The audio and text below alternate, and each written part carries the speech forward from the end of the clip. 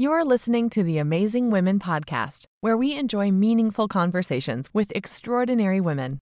These highly successful entrepreneurs will share their stories of remarkable success and occasionally some spectacular failures. Come join your host, entrepreneur, and best-selling author Rob Kopman as he shares this hour with you and these fascinating women. Hi, Elena. It's nice to meet you. I know we've talked before, but just briefly, I don't really know that much about you. I've looked at your website, and I've noticed that you're a coach. You used to be an attorney, I believe, right? Yes, that's right. Law. And you look like you have a little bit different approach than most people, certainly most coaches. So tell us a little bit about what you do and how you do it. Well, first, Rob, let me say that it's great to be here with you. It's a real honor and a pleasure to be here. So thank you. And then second of all, it's a funny thing because it's hard for me to separate out my experience as a lawyer from what I do now, even though what I do is completely different. But even as a lawyer, I found that what I did a lot of was counseling my clients. I was a contract lawyer in the music industry, a transactional lawyer in the music industry. And I found that I counseled my clients on their career, on strategy, on relationships. And those were all things that I was doing even back then. And then as I went to discover what my purpose was and realized that it was in helping other people achieve theirs, my goal ultimately is there's a few things that I do. So the first thing is to help people grow their businesses, right? So people come to me, they hire me because they want to grow their businesses. Now, how I do that is what I think makes me unique, because I can give you all the strategy in the world to help you grow to a 7-figure business. However, if you've got the mindset of a 6-figure earner, there is no way that if I give you these strategies that you're going to get from here to here unless you change who you're being. And that's really the difference, is to change who you're being, to change your energy, to change your, your habits, your patterns, your environment, so that you actually become the 7-figure earner while you're still over here. Okay, and then it can I interrupt you for just a second? Of course. I don't mean to interrupt your flow, but you said something that really intrigues me. Mm-hmm. So, you talk about if you're a 6-figure earner, you have a certain mindset. And if you want to be a 7-figure, you have to have a different mindset. Well, yes. I mean, there are lots of people out there that are not even 6-figure mindsets. Yes. They're starting up in business. Although a lot of women, especially, as you know, something like 40% of businesses are owned by women, mm-hmm. but they only control, 14% or something of the actual dollars. Yes. So they have small businesses. Very small. Right. And even then, a lot of them are afraid to leave their job, even if they don't like it, and jump into the entrepreneurial mindset and start their own company, right? And so to them, getting 6 figures is a dream come true. Yes. That's not your ideal client, obviously, though. You're looking for people that already are there and want to get to that next higher level. Is that correct? Yes. I actually have in the past, earlier on in my career of coaching, I actually did coach women to grow 6-figure businesses. So that's something that I'm equipped to do and have done. There's just a different mindset that goes along with getting to 6 figures. There is a little bit more hustle. One of the things that I'm really passionate about, we talked about this in the first time we talked. One of the things that I'm really passionate about are helping women learn success from a more, I'm going to call it a feminine paradigm. And I don't mean like dressing up in frilly skirts or anything like that. I mean that we tend to have learned as women how to create success from a masculine paradigm, which includes being single-minded, goal-oriented, focused, hustling, grinding. And what that usually does is grind people out, creates overwhelm, burnout, and really unhealthy lives, becoming very disconnected from the original passion that helped start the business in the first place. So then your business starts to look like the job that you just left. And what's the point of that? The point is to be able to make more money than you did in your job, having something that you really are passionate and love to do, and making a big difference in the world. And so for me, it's about helping women understand, and I work with men to do this as well, but how to understand how to move into flow, so that from those flow and peak states, so many things happen without you having to work so hard to do it. And you literally free up so much more time so that you're not working all the time. Okay. I noticed on I think it was your website, I saw you had something like, how to work only 10 hours a week and get the same amount done. People work, but at the same time, most entrepreneurs work 80 hours a week instead of 40, right? So there's a real disconnect there. It's the idea of working 10 hours a week less, not only less. 10, although there are people maybe who can work 10 hours a week. Well, but yeah, what's his name? The famous podcasting guy who wrote books, The 4 Hour Work Week. I can't think of it. Right. Tim Ferriss. Tim Ferriss, yeah, he's made. I tried reading his book. I couldn't get through it myself, but part of the reason that Tim Ferriss works, quote unquote, 4 hours a week is because most of the things he does doesn't feel like work, and that's the point. When you're in semantics, then. Yeah. So when you're in your zone of genius, when you're doing what you really love to do, then it doesn't feel so much like work. You love what you do. You're able to delegate so much of the other stuff you don't love to do out so that you can sit in your zone of genius. Makes sense to me. I mean, I could work 100 hours a week easily sometimes, and it's not really work to me. I like it. Like, this isn't work. This is fun. Right.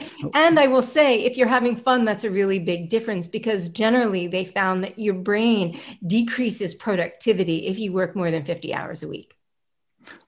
Okay. Yeah, I can see that. You have diminishing returns for sure.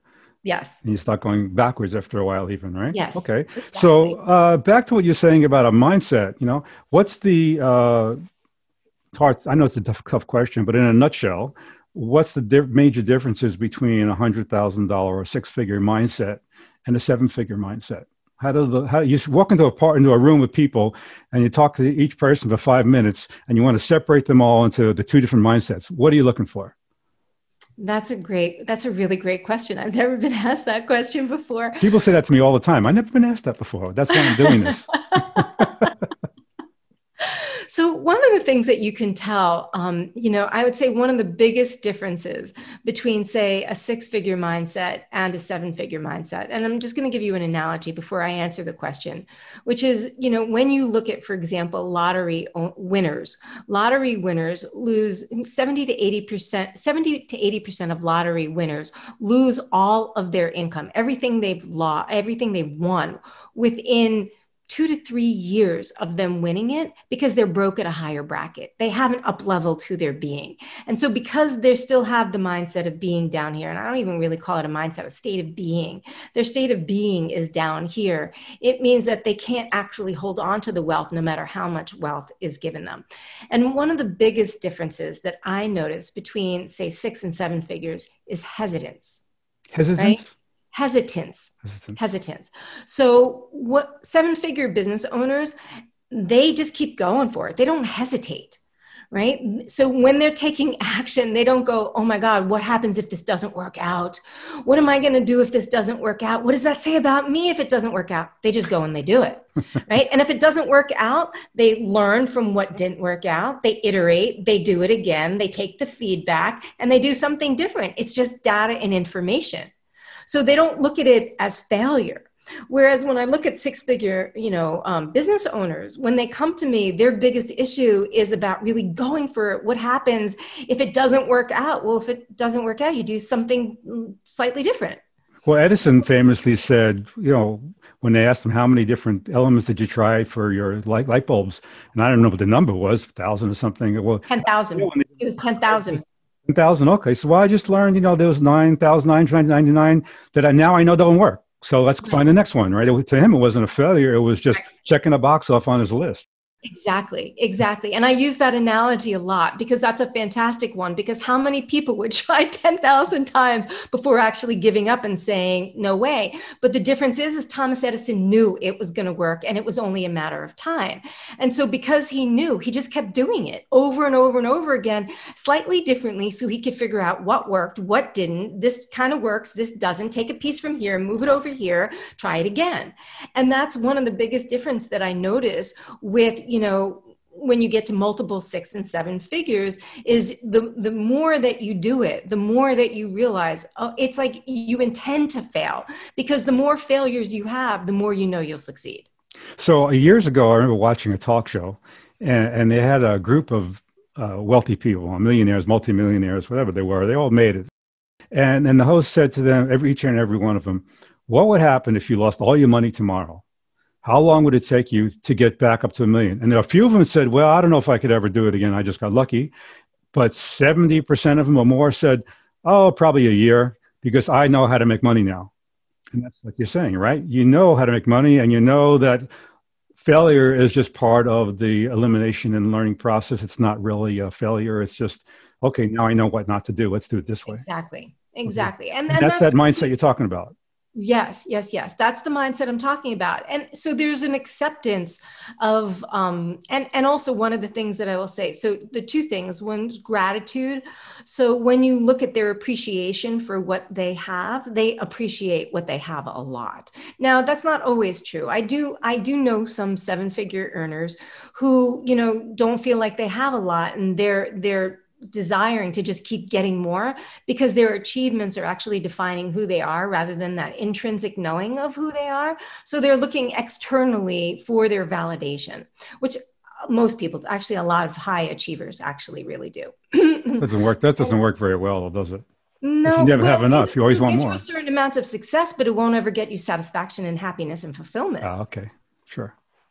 So it'll work for you to keep, creating achievements, but in terms of feeling ever satisfied by your life, and I'm not saying that you don't want more. I think as human beings, we all desire to experience more. That's the nature of being human, is the desire to experience and expand more. But there's a difference between wanting to experience more and only feeling like, oh, when I finally have that, then I'll be happy.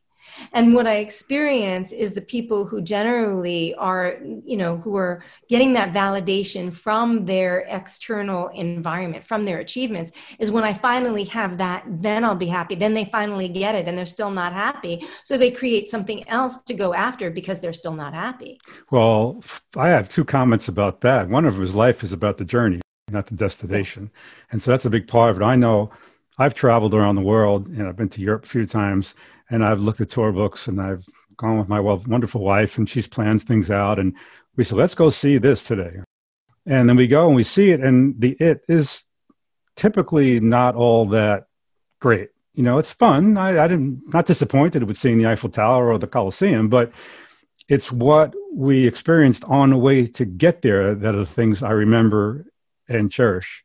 Mm-hmm. And so life is like that too, right? It's the things you learn on the way. It's not so much the destination. We need goals. Yes. Tell me if you agree with this one. I see very often, let's just call it the blue collar mindset. And I don't mean to put any pejorative, attitudes to it, but let's just call it that, right? I heard from my father, for example. What, isn't that person satisfied? They already have $10 million. How much is enough? When's enough?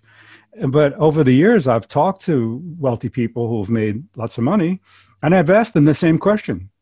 And I've come to learn that the best answer, the one I get often, is, well, it's not so much that I don't have enough. It's that once I've gotten there and I realize I could do it again, it's fun. And I'd rather try it again and see how far I can get. It's not about the money at all. Right. Money can be a way of keeping score, but it's really about having goals and aspirations. And like you said, if they don't tie that into their own ego, but just do it because they want to, then they're much happier people, right? Well, yeah, that's true. I mean, I use ego in a very different way than you're using ego, because fair enough. Ego for me is sort of the subconscious mind that controls 95% of what you think and do that you're mostly not even aware of that's going on. So for me, that's the ego.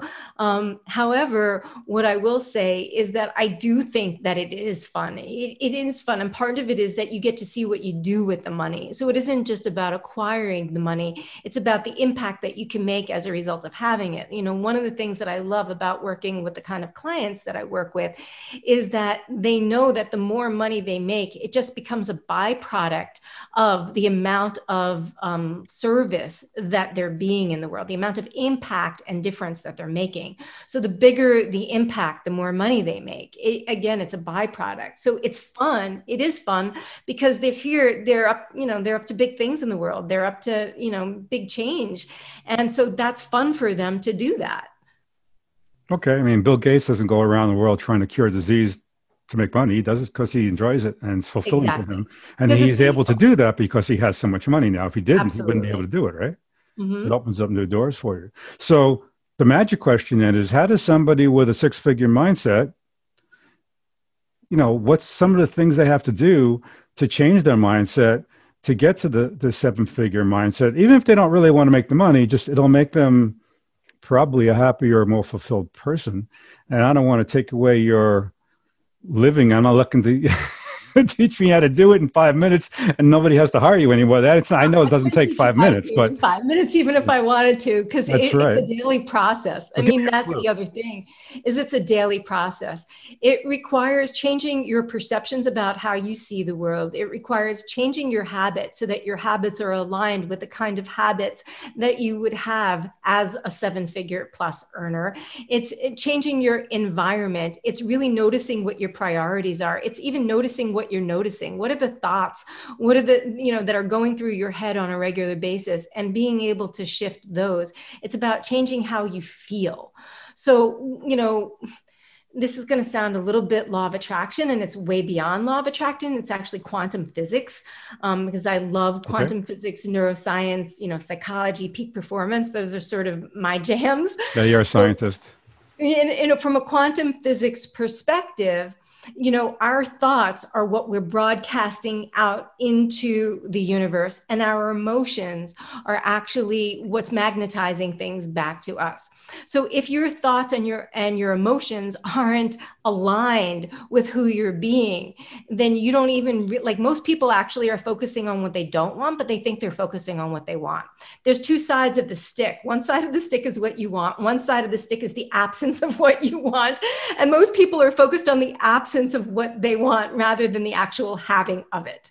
And that's a big difference in terms of the difference of the mindset of living as if everything that you've wanted already exists in your current now. Wow, that's fairly profound, actually, and great. And I see that because you ask people, well, why do you want to make more money? And they don't usually say, because I want to go and do this. They usually say things like, oh, because I never want to have to worry about paying bills again, because I don't want to have to work if I don't want to. It's the negative things they're trying to remove pain points. Even advertising, right? In marketing, the first thing they tell you is establish your prospective audience or your customers' pain points and show them how you can alleviate that and solve it. They don't say. That's because most people are moving away from pain. They're not moving towards what they want. They're moving away from pain. And so you have to shift that. That's part of the major mindset. It's called negativity bias. From way back when we were cave people, we had this, idea of searching for what's wrong, because searching for what's wrong kept us alive. So when we stepped out of the cave, we didn't get eaten by a saber-toothed tiger. And so our brains haven't actually evolved that much since. So we have this negativity bias that keeps us focused on what's wrong rather than what's on right. And that's a big part of the work that I do with people, is shifting their brain from what's right, what's wrong, or what's the absence of what they have, to what's right in their life already. Because so many things in life are already right, and focusing your attention there and then focusing on what you do want. Got it. So let's talk about the law of attraction just for a moment, because that's trendy. It's been trendy for quite a while, actually. It's probably going to be trendy forever. And some people, they put the voodoo on it, right? Think of what you want, act how you want to be treated, and you will attract what you're looking for. And they project it or explain it as a way that you're just putting a sign on your head, basically, and saying, this is what I'm looking for. And people will read that and give it to you, but in reality, it's not. Oversimplified. No, it's not. It's not at all like that. Oversimplified version of it, because we're attracting what we believe, whether we're conscious of it or not. Everything in your life, you're attracting what you believe. And most of the people are just doing it unconsciously, so they're getting more of what they don't want, because what they're focused on is what they don't want. So it's not that law of attraction doesn't work. It's one of the universal principles, but it's a very incomplete principle in and of itself. It's not like you can, hope your way to having something happen and then all of a sudden it's going to fall in your lap. And the other piece of that generally is, while things do come to us, we can magnetize and attract them and create them. It also requires action. Action is actually a big part of it. But it has to be aligned and inspired action. It's not just action for the sake of taking action. It's aligned and inspired action. Well, is it fair to say that the law of attraction is really uh, being able to decide on what it is you're looking for and recognizing it when it comes across and going out and grabbing it? I would say what law of attraction really is saying, I am aligning who I am being. Everything in the universe, everything, this mic right here, my laptop that we're talking on, all has a vibrational frequency, right? We have a vibrational frequency. What differentiates me from you is that I am vibrating at a different vibrational frequency, and this mic is vibrating at a different vibrational frequency of me. And that's really the only difference. Everything is energy. We are actually only made up of 0.00001% matter. Everything else is actually energy. Right. And so when we align our energy with that experience that we are seeking to experience, it can't help but manifest in the world. And that's essentially what law of attraction is it talks about like attracts like. So whatever the vibration is, whatever your thoughts are that you're having will attract a like experience. And it isn't necessarily like, okay, I'm a really grouchy person, so I'm going to attract a really grouchy person. It might be, I'm going to attract an experience that makes me feel really grouchy, right? So it's about experiences. And that's pretty much what the law of attraction does. But as I said, it's a very incomplete tool. It's only one of the many principles of universal principles. So when somebody says, well, I'm a lucky guy, or I'm an unlucky woman, or whatever, they're not so much, well, they are lucky because they have learned what you're saying, and they have learned how to attract good things into their life rather than the negative things, right? That's kind of what luck is all about. It's not really born with some magic element. It's being able to focus your mind to control your energy level to grab what it is you're looking for. Yes. And often those people who talk about luck, it's because they're not aware that they're doing it. They're not conscious of what it is that they're doing that's creating it in the first place. So it feels coincidental rather than created. Yeah, that's a very good point. It does feel coincidental. And people ask me, are you a lucky guy or unlucky? What do you like? And yeah, I'm a pretty lucky guy. Look what I have, look what I'm surrounded with, and look what I've done. And sometimes it feels coincidental, but when I really think about it, I realize, no, I put myself in the right mindset to attract that. And when it came around, I was smart enough to grab it and then ambitious enough to work on it until I got it right. And it really wasn't coincidental at all, even though it really sometimes felt like it at the time. Yes, of course. And that's because, the more conscious you become at understanding how these principles work and working within the framework of them, the more that you can see it happen rather than it feeling like, the more that you actually realize that you're the cause and you're seeing the effect. Okay. That's I get that completely. That makes perfect sense. So taking all that, and then you use that as a big part of your arsenal, right? A tool to help people move on to the next level. So what could I leave some of my listeners with? It's also combined with, strategies, systems. So, I don't just look at this and say, okay, you're going to change who you're being and then everything's going to work out. Although for a lot of my clients, it actually happens that way, where the minute they change their state of being, all kinds of synchronicities and people and resources that they need show up in their life that help them move their business in the exact way that they wanted when we first started working together.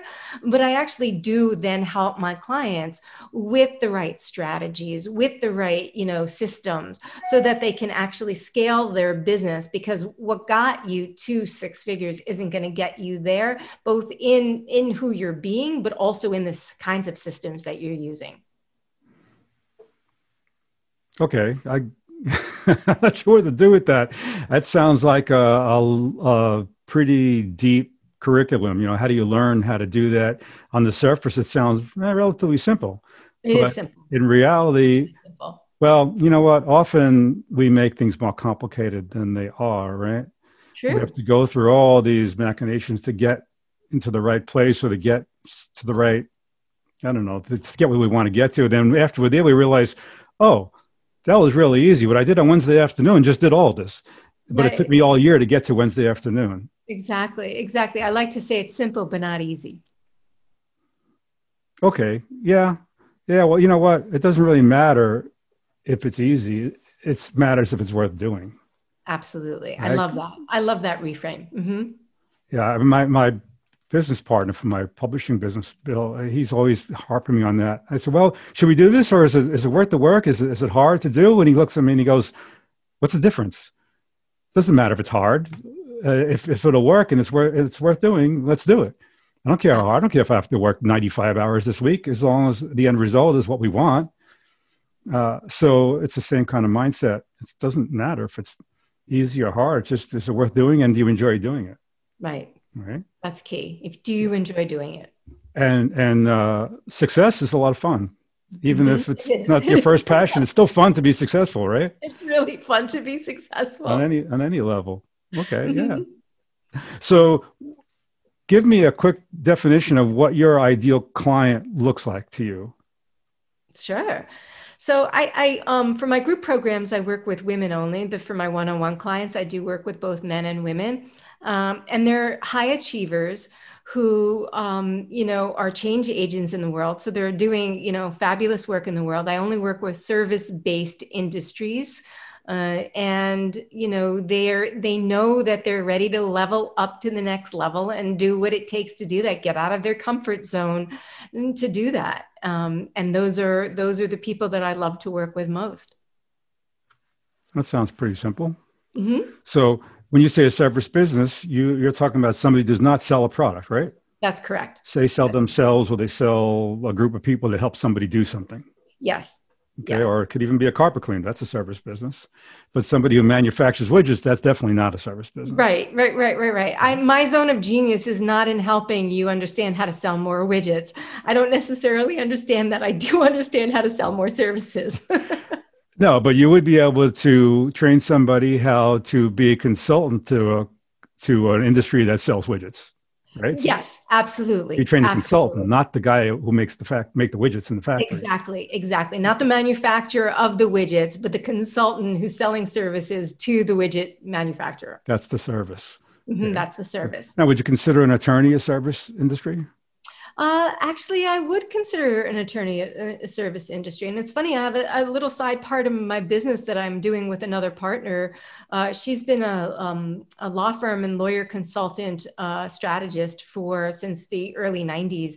And we're working with AM 100 law firms, helping them do some of the things that I do with my other clients we're doing for law firms. So yeah, lawyers definitely are service-based industries. I've worked with real estate agents. I've worked with physicians. I've worked with digital marketers. I've worked with somebody who owns a salon and spa. I've worked with many coaches and consultants. Just a cross section of some of my clients. So there's a wide berth there. I mean, it's just as long as they don't make something and as long as they do something, that's pretty much a service. Mm-hmm. And America actually has transformed into being mostly a service economy, isn't it? And we don't make that many things anymore. So you must have a wide range of people to choose from to be clients for you. So it's funny. I've never thought about it that way. And even though we don't make it here, there's a lot of companies that have their manufacturing outsourced, but are still sellers of products. So, they may not manufacture in the States, but their business is still a product-based business. Okay. Yeah, that's true. I know a lot of people complain that everything's made in China, but when you look under the rug, you realize a lot of those companies are owned by American business people. Yes, exactly. It's smoke and mirrors. We're not really we're getting our labor over there, but we're not really sending the business over there. But that's a whole nother. I was just going to say, that's a whole nother topic. Yeah. I'm not going to go into that. Like Apple's one of the biggest countries in the world, I always say, and they keep most of their money offshore, but that's, again, a whole different level of conversation. Okay. Have you, by chance, written any books? Have I read many books? No, written. Oh, I haven't. I'm actually about to start writing a book now. I've been asked to co-author a book, and I would love to do that on, it's funny, it's on very similar principles, but it's the idea of gain without pain for entrepreneurship. And we'll see if that happens, if it actually happens. But I've been asked to co-author a book because it's a series of books that talk about gratitude, acceptance, intention, and non-judgment, which are many of the principles that I teach my clients that shift your state of being and how to utilize them to create success in entrepreneurship. Do you find women are more receptive to things like that than men? That's a great question. I have a bunch of male clients. So I find that my clients tend to be, I guess people who are gravitating to me tend to be open to it anyway. I find more and more people are starting to become aware of it. One of the clients that I worked with a couple of years ago, he was a digital marketer, had a $500,000 business, was stuck at that plateau for a bunch of years. And I would not have described him as a spiritual person or even open to any of these principles, but he'd spent a couple $100,000 on business coaches not being able to grow his business. So he came to a place of going, okay, I feel like I'm the problem and I need to shift. And he finally got to that point and we worked together and he was able to shift and break through the income plateau that he was at. So as a result, I feel that more and more people are starting to become receptive to this work. Well, that's nice to hear that there's improvements abound. That reminds me of magazines and books about dieting, and that lots of people buy diet books. They want to start a diet. The first thing they go out is buy or download a book, right? And then doing the actual program is a lot more difficult and they give up. And that's because, like you said earlier, they're running away from eating too much. They're not running towards being healthier or being thinner, right? They're looking to alleviate that pain point rather than get to a better place in a positive way. Right. And so that's one of the reasons, I guess, it doesn't work. But it's also the reason that there's always those same headlines on the magazine stands in all the supermarkets or wherever they see them, because people still buy that because most people think that way and they're looking to how to alleviate their pain rather than how to take the next step in a positive direction. Absolutely. Absolutely. And that is the way. Now, there are certain people, I think, high achievers who they've gotten to a certain level of success, because when you have a multiple six-figure business and you're not worried about paying your bills, you don't have the same level of pain. For a lot of those people, the level of pain that they're experiencing is, I know I have this potential. This potential is like way over here, but I'm living over here and I'm not accomplishing my full potential. And that is the thing that really drives them, of them wanting to feel like so it isn't the pain of being able to pay their bills or not having a certain level of financial freedom. They may not quite have the financial freedom that they want, but they still have a lot of financial freedom. And so that isn't really the issue. There's a deeper drive to actualize their potentiality that is really what's driving them. To make a bigger impact is really what's driving them. So those people do tend to move towards what they want rather than away from pain. Now, I also have experienced a lot of people who are at that level and are working all the time, and so even though they've achieved a lot of the trappings of the success they've wanted, they're not living the lifestyle they want because they're working all the time. And so they are wanting to move away from the pain of working all the time, potentially imploding, their relationships with their significant other and their family and even their friends. And so they are interested in alleviating that pain and working less and figuring out how do they either maintain or grow their success, but not actually be working all the time doing it. So, excuse me, the trendy term is work-life balance for that, right? Yeah, I really don't like that idea of work-life balance. Good, I'm glad you don't like it. I don't like it either. And I'll tell you why I don't like it. It is because when you think about a balance scale, if the idea is that, okay, this is going to take more weight and this is my work right now, then that means that my relationships are like way up here. They're not really doing really well. And if you focus all on your relationships, then that means your work goes like this. So there's never really a balance of it. I prefer work-life harmony or work-life integration, because I believe that business owners can actually integrate their lives with their work in a way that's more harmonious. Well, somebody who spends 90% of their time on work and 10% on their relationships, who do the relationship part well, is a lot more fun to be around than the person who spends 50-50 and is not very good at their relationship, right? So the balance is not even important. Right. Or not present, even though they're around 50% of the time, but they're not present because they're always thinking about their work or, having difficulty relaxing or feeling anxious or whatever it is. Yeah, there's a lot of that. I see that a lot it's funny. I see it in tourism. Human behavior is human behavior. I guess it doesn't matter what they're doing. I see these people that are on vacation, they're looking at something gorgeous like the Grand Canyon, and they're not really looking at it. They're looking in their phone, taking a picture of it. And when they get the picture, they go, okay, let's go. I got a good photo. And then later on, or in the car on the way home, they're looking at all their pictures. They never actually stopped to look at the Grand Canyon while they were there. Right. They weren't present, right? They weren't present. It's good to have both. And that's actually one of the things that I teach my clients a lot is about how to be more present with what is. So that you can experience being in the moment. All we ever have is this moment. Right. The past already happened. Even in this moment is now already the past. The future doesn't exist. So all we ever have is this moment. So it's very key to be present in the moment. Okay. Well, I'm going to be a little greedy here before we go and ask you for some free advice as a podcaster and as a new podcaster.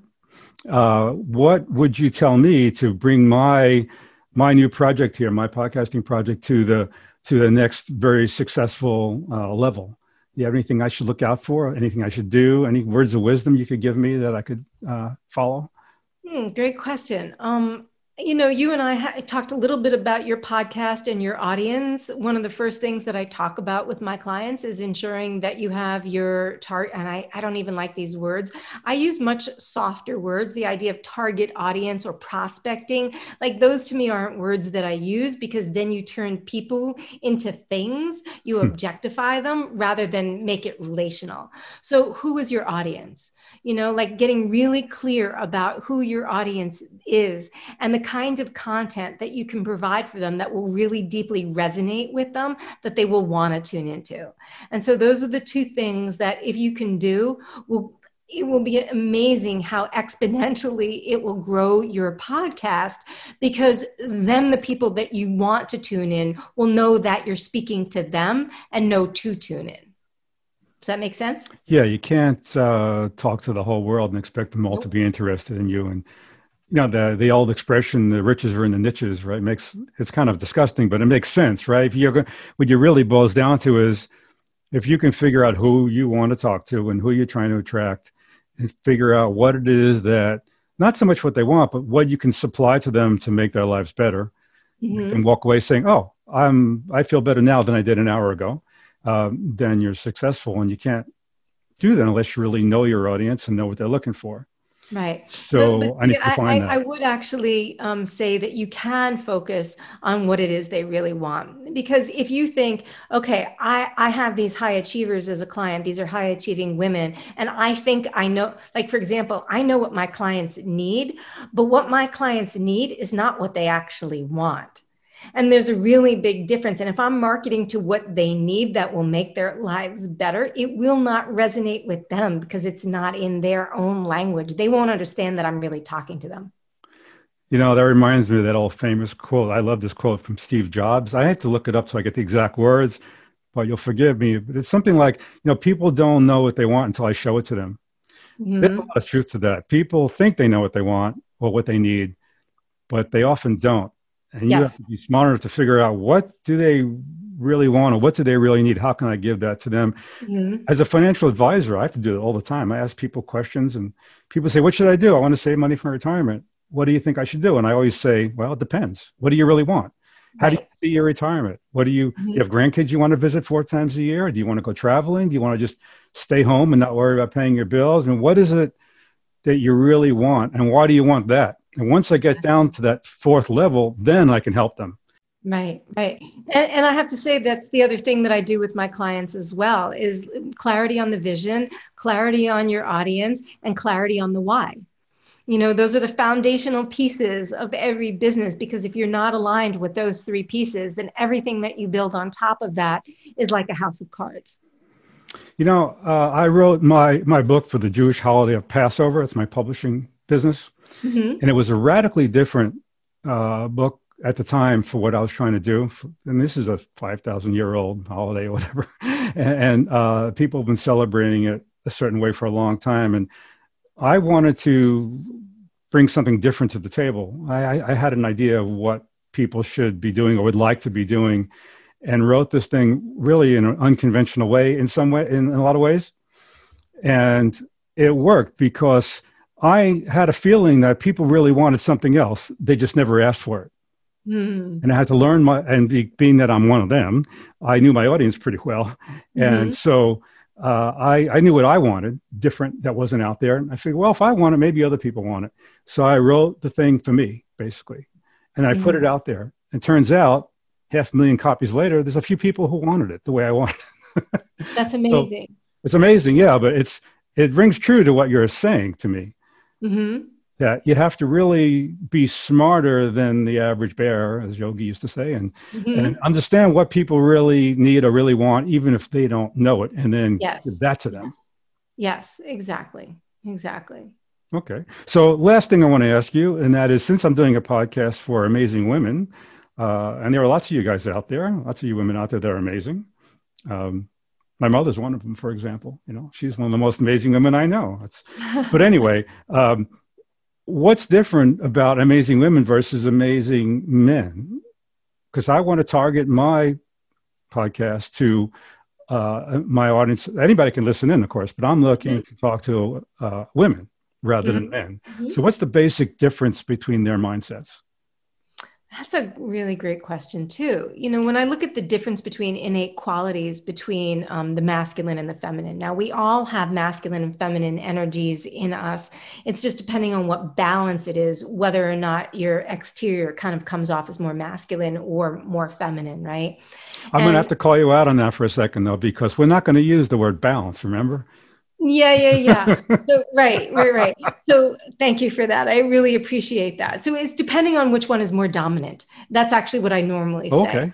Right. So if you have a lot of masculine energy, you tend to have dominant masculine energy. A lot of high achieving women have a lot of dominant masculine energy. It's not harmonized for them. But when you look at the innate qualities of them, women naturally are nurturing. We're emotional, and it's been like a horrible thing. It's considered a weakness to be emotional, but it's actually the biggest blessing to be in touch with your emotions. We're intuitive. We're collaborative. So those are some of the innate feminine qualities, whereas masculine qualities are like the logical, the analytical, the goal-oriented, the more assertive. Those are more masculine type of qualities. And so when you look to, for me, it's about taking these innate feminine qualities that we as women have and helping women understand that these are actually strengths, because we naturally possess them. We naturally possess all of these qualities. And a lot of times we try to suppress them because we've been raised to believe that they're weak. And what's really valued in society are these masculine qualities. So actually speaking to the strengths of the feminine. I speak to so many, I speak about to 10 or 12 women a week, networking, through LinkedIn. I use LinkedIn as my platform. And as I network, one of the things that I talk about are more and more women who are waking up to the idea that they can't do business the way that they used to do it, and that we are sort of told how we have to do it all. We have to take care of the family and the kids and run the business and take care of this and be, if you're married, be a spouse. And it's like, men have a seemingly much easier job in terms of the expectations. I'm sure men wouldn't say that, but in terms of what women believe, that men have a much easier time of it because we have all of these different hats that we have to wear. And so as a result, understanding how to develop more of those feminine qualities, because those are the qualities that actually move us into flow. Those are the qualities that make us go from hustle and grind into like working significantly less. And the more that you can speak to those, because I believe women will resonate. Like every time I talk to women about it, they resonate very deeply with it. So when I start to describe what I experience in high achieving women to them, they're like, oh my God, it's like you're in my head. So they really resonate with it. And so I think that speaking to those aspects of how it's possible to create, to be really amazing and create a certain level of success and own who you really are authentically does really resonate with women. Oh, that's a handful. That was great. Yeah, that's really, that's it. I mean, that's what I need to embrace. And I get that. And so I guess it's okay if I cry at movies, right? Absolutely. Absolutely.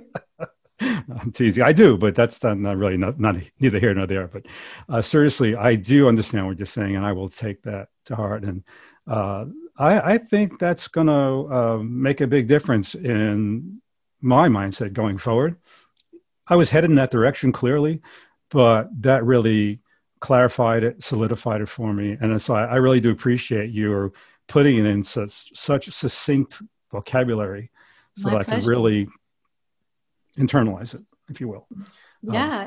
You've been a joy to talk to. I really appreciate you doing this and being so generous with your advice and opinions and your open attitude. I can see why you do the things you do and why you're probably very, very good at it. I'm very, very good at it. Thank you. And see that. So what I'm modeling here is the feminine paradigm, because for me it's about collaboration. Like if I believe that if I withhold information from you, I'm going to be more successful. I'm in competition with you. I'm coming from a scarcity mindset. Yeah, I'm coming from there isn't enough for everyone, and so I have to withhold, and I can't help elevate you. But I actually believe that the more I elevate you, the more I become elevated. And so therefore that's an abundance mindset, which allows me to share so much more freely. Yeah, I hear that a lot, but most people use it just as a cliche, but you really mean it. And I've seen too, and I've seen people who really mean it, and it works for them because they all have done very well. And the ones who don't have that, they're just resentful. They're not doing that well. They have to get out of their own way, Yes. So I get that. Even I belong to a networking group for my financial planning business. It's called BNI. It's the largest. Oh yeah. I'm sure. Them? Okay. Business Networking International. Yep. And their slogan is "Givers Gain," which is the same thing. They say, just give of yourself, give referrals, give information to people. You'll get back, a lot more than you've ever given. And that's true with philanthropy and a lot of things in life. And I find that lots of successful, CEO types or other business people that have done really well, you call them and talk to them. They're always happy to share their time and information with you. It's easier to talk to them than the run-of-the-mill employee half the time, because that's just who they are, and that's why they're where successful. They are, right? That's exactly. They understand collaboration. Even a great example is maybe a president or a politician. They have a big Rolodex. They have all these people that they can talk with, and I think it was Henry Ford who said, "Yeah, I don't know anything. I just know which button to push, so I know who to talk to and to give me the advice I need." Right? That's collaboration at its finest. That is collaboration. Although Henry Ford said that when he was on trial for libel. Well, I guess, you can take some things out of context and then people use them. Although that did work, because I think he was called stupid, and he basically said, why do I need to know this pointless information when I can push any button on a phone and get the information basically at will? Like, isn't that smart? That was his genius disguised as stupidity. Just like, in school when they told me, you got to memorize these formulas. I go, why? I can just look them up when I need them. Right. What's the point? You need to better off learning how it works and why it works, not what the formula is or whatever, anything like that. Yeah. And Henry Ford actually said one of my favorite quotes, which is, if you believe you can or you believe you can't, you're right. Oh, that's a great one. Yeah. I think I'm going to leave on that one. Yeah. Like the kid's story, the little engine, right? The one they believe he could or something. Like that. The little engine that could. Exactly. Yeah, the little engine that could. That's it. I mean, that's a classic old time story, but that's the same lesson, right? We are who we think we are. And we do what we think we can do. Yeah. Well, you and I are going to do a lot because we both think we can do a lot of stuff, right? And do it better than anybody else. And so watch us go. Okay. I know you wanted to close, but I'm going to say do it better than anybody else. The only competition I have is with myself. How can I be the best version of me? I'm not thinking about being better than you. Yeah, that was really kind of a softball comment, whatever, at you. I knew you wouldn't leave that alone.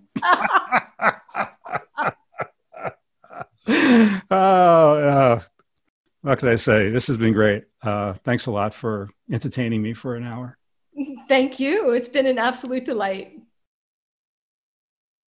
Thanks for joining us today on the Amazing Women podcast. Subscribe now and get the latest episodes sent to your device every week. Go to our website, theamazingwomenpodcast.com, to hear bonus episodes, download free business tools, and join our family of amazing women. This podcast is a part of the C-Suite Radio Network. For more top business podcasts, visit c-suiteradio.com.